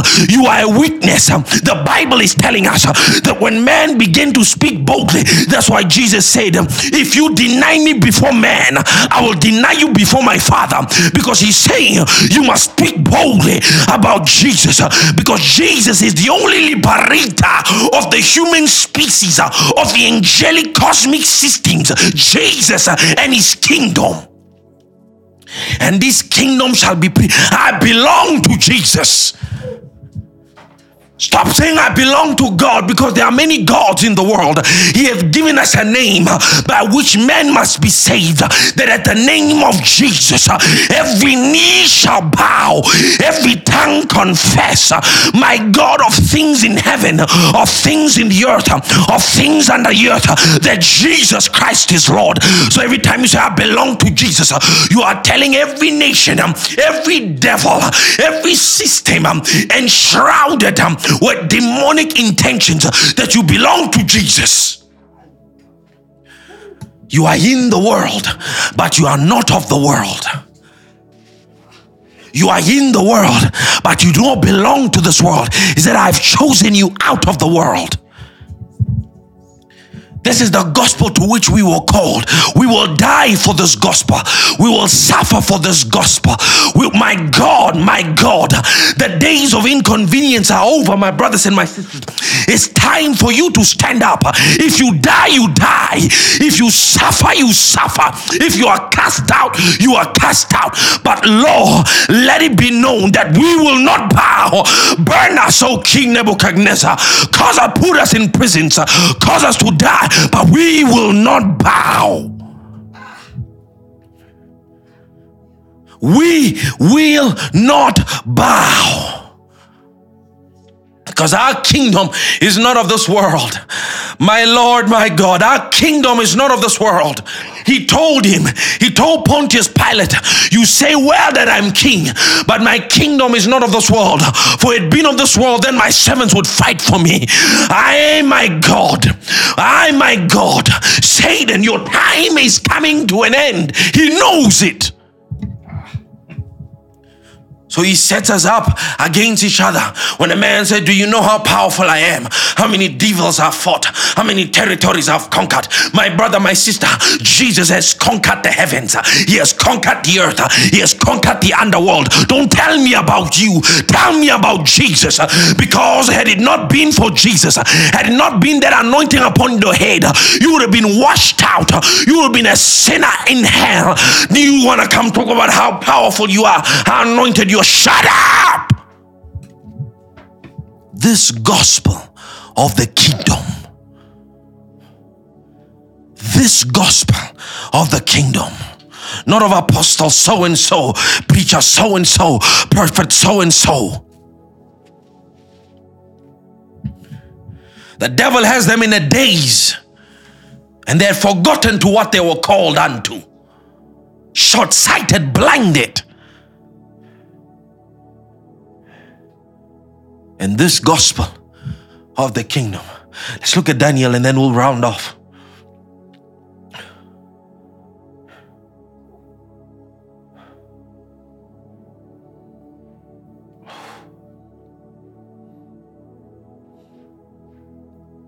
Nebuchadnezzar had a dream.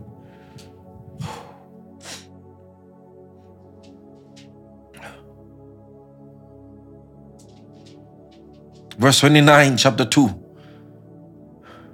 Daniel.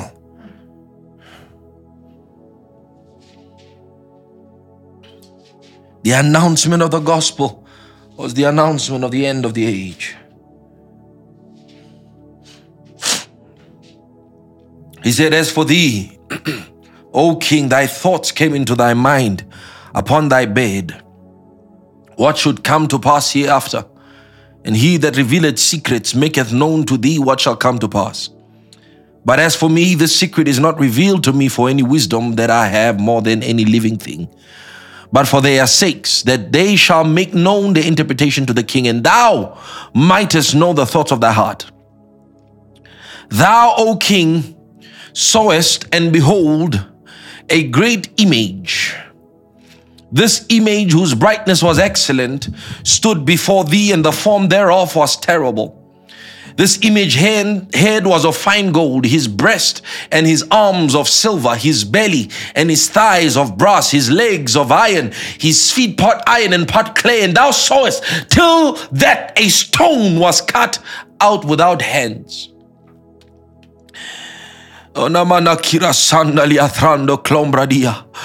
A stone which smote the image upon his feet, and that of iron and clay, and break them to pieces. Then was the iron and the clay and the brass and the silver and the gold broken to pieces together, and became like chaff of the summer threshing floors.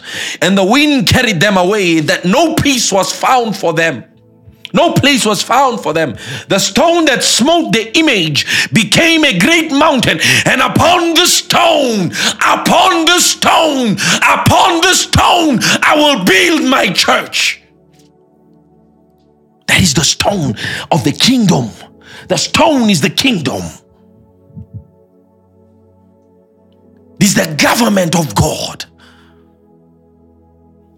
And the stone which thou sawest became a great mountain, and it filled the whole earth. This is the interpretation of the dream, and we will tell the interpretation thereof before the king. Thou, O king, art a king of kings.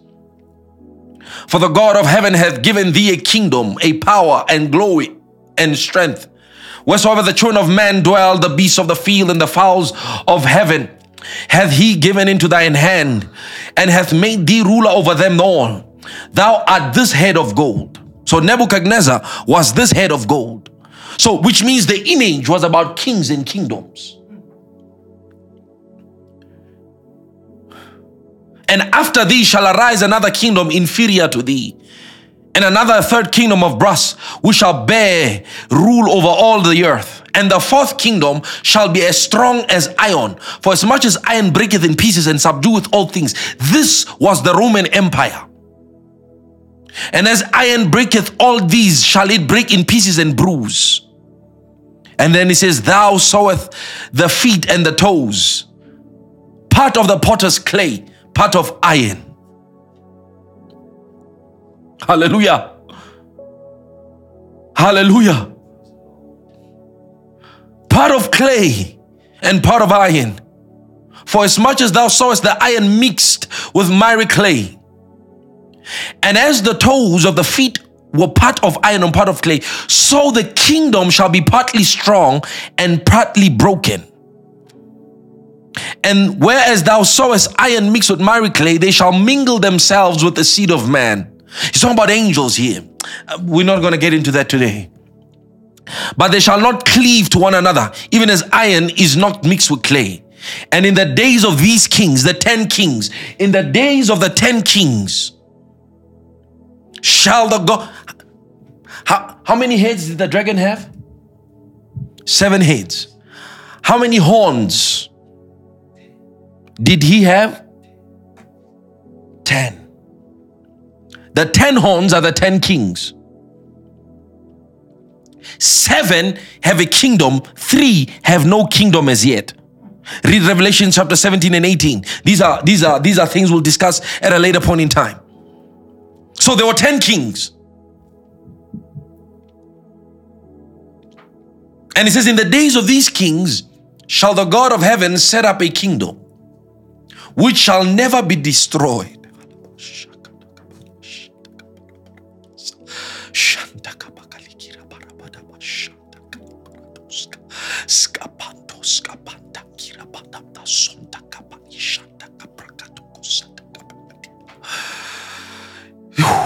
Shall never be destroyed. It shall never be destroyed. No man can see the kingdom unless he is born again.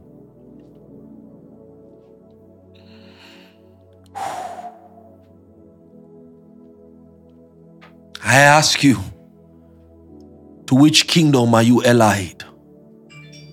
To which kingdom have you pledged your allegiance, pledged your loyalty?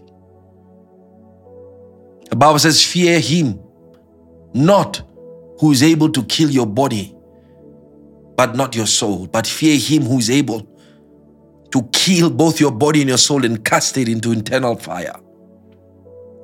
That's God. Lift up your hands right now. Just lift up your hands before the Lord. Oh, he will set up. Lift up your hands right now before God. Lift up your hands right now. My God, pray, pray, pray and bless him. Give him thanks. Dig in my hand that you belong to a kingdom that shall never be destroyed. And the kingdom shall not be left to other people, but it shall break in pieces and consume all these kingdoms, and it shall stand forever.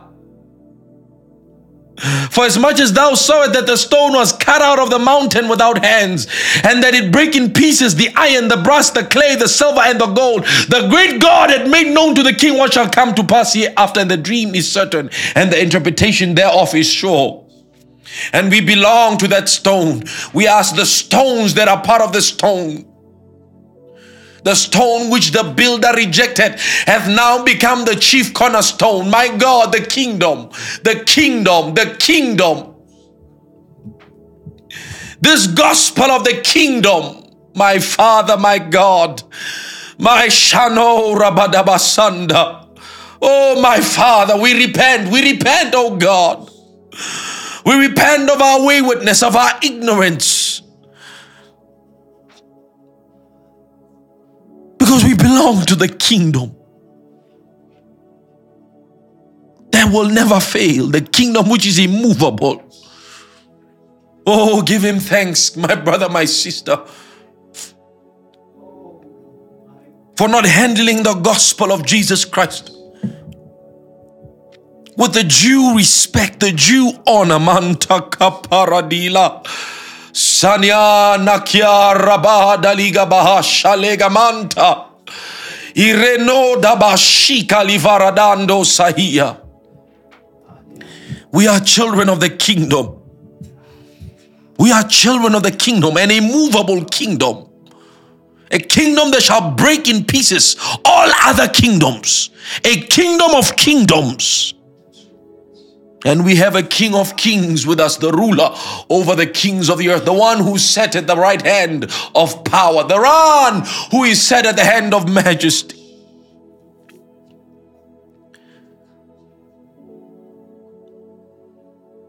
Holy Spirit, this is the truth that will liberate man from bondage and sin and from the clutches of the adversary, the clutches of the wicked one. Where we finally know that we do not belong to Satan. We do not belong to this world, but we belong to the kingdom of kingdoms, the kingdom of our God. And it is to this gospel that we lay our lives.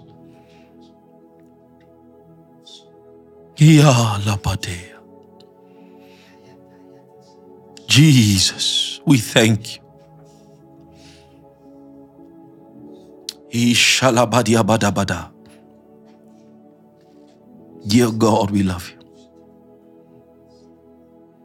Dear God, we bless you. Hallelujah. This gospel of the kingdom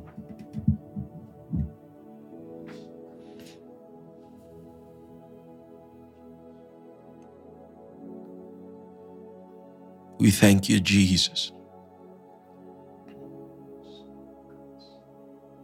Can face the world, can face life with confidence, knowing that you are backed by a kingdom that shall never be destroyed.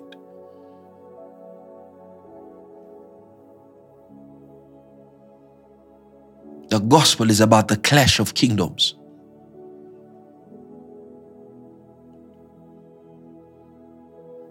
Yes, the game of thrones. And there's only one king that will come out victorious and rule all other kingdoms. Study wars in history, from tribal wars, societal wars, national laws. He says, and kingdom will rise against kingdom and nation against nation, but this gospel of the kingdom. And it is in our time that the gospel, that God in heaven has established the gospel. It will break in pieces all other kingdoms. And that's why he said to us, do not fear. Do not scour. Do not be a coward. Because this is the one, when all is said and done, this is the kingdom that shall remain. Christianity is about the gospel of Jesus Christ. If your foundations in Christianity are not based on the gospel of the kingdom, your Christianity will be very flawed. Your life, your practice as a Christian will be very flawed. Because you will think that it is like unto other religions, that the practices are like unto other religions. So you will lack the practicality, and you will constantly be fighting and warring unnecessarily, beating against the air, warring here, warring there, beating against the air. If we still have to fight, like the battle is a long way from ending, why did Jesus die?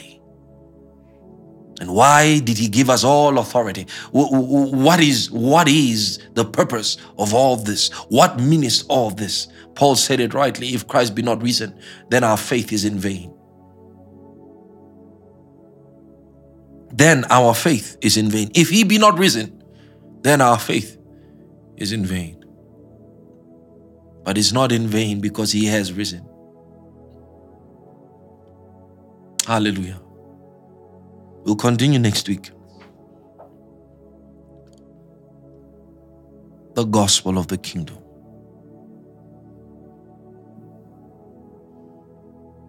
May God help us imbibe these truths into our lives.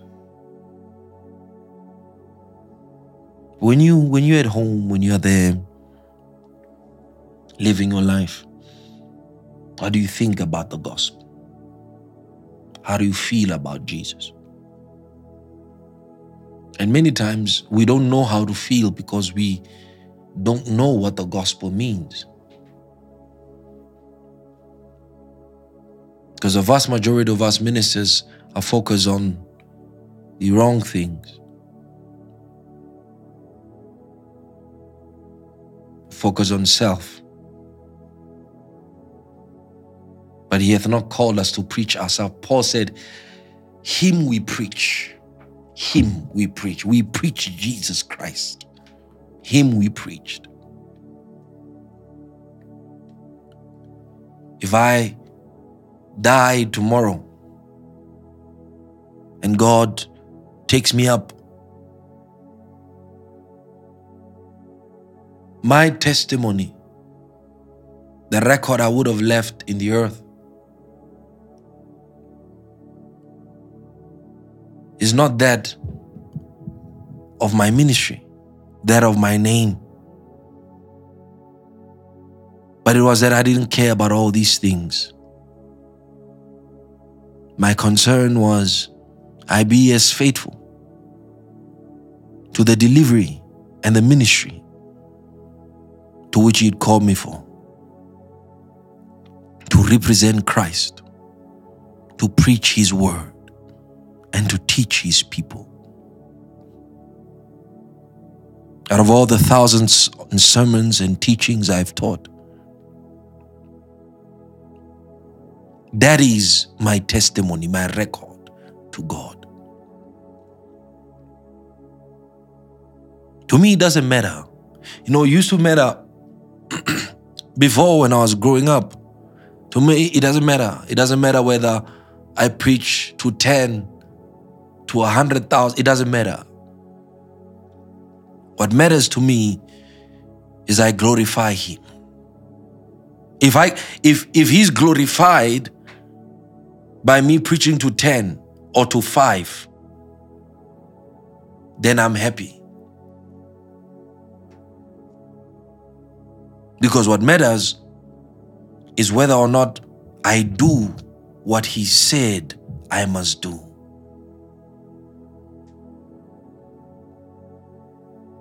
That is what matters.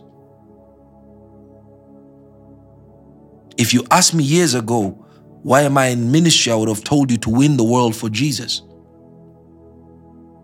But if you ask me today, why am I in ministry?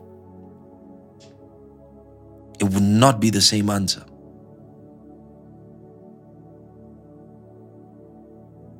Because I love Jesus. I love Him. Sincerely I do. And I know I am indebted. It's a debt I'm paying to God, and I'll pay it for the rest of my life. He died for me. He saved me. Eternity is a long time. And Jesus bought me a ticket to eternity with God. I owe Him my life. An expensive ticket. I owe Him my life.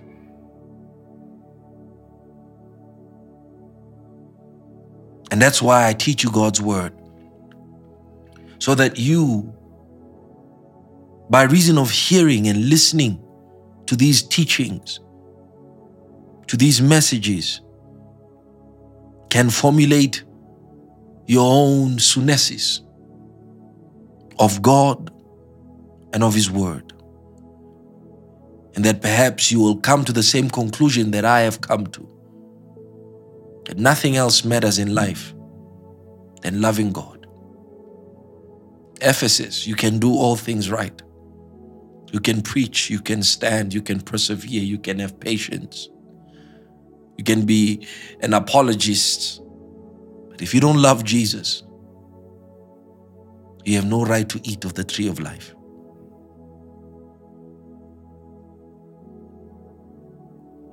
We don't preach and teach you God's word so that we look like we know or we understand deep revelations. No. Him we preach warning, teaching and warning every man, that they may have a stance in the day of judgment.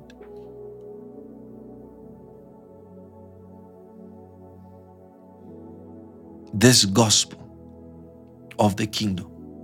I pray that you become a committed loyalist, a committed witness to the gospel.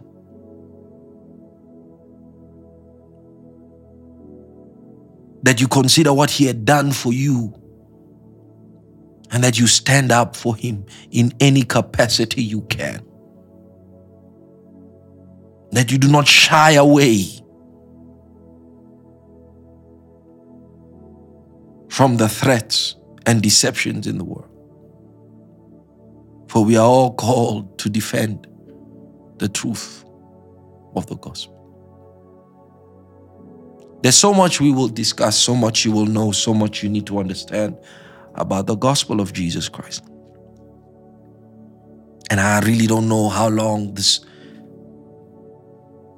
series will span, but as long as it takes, we will teach God's word. And that's why from this weekend, we will begin the Bible commentary series to help God's people understand and develop value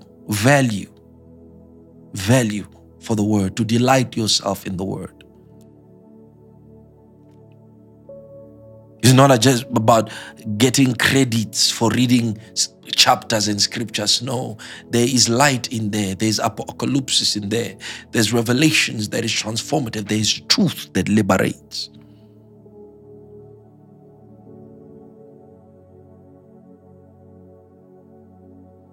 And we teach you how to use the gospel and implement it in the administration of life.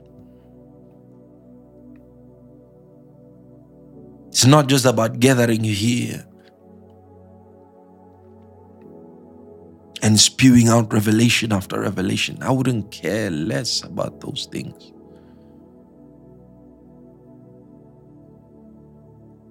But it is about bringing you a step closer to understanding God. And that's why you must never lose the ability to reason. You must never lose the ability to think. Because that ability is given to you by God. And you can reason out what I've taught you. You can search out the scriptures to find out if what I'm teaching you is truth or not.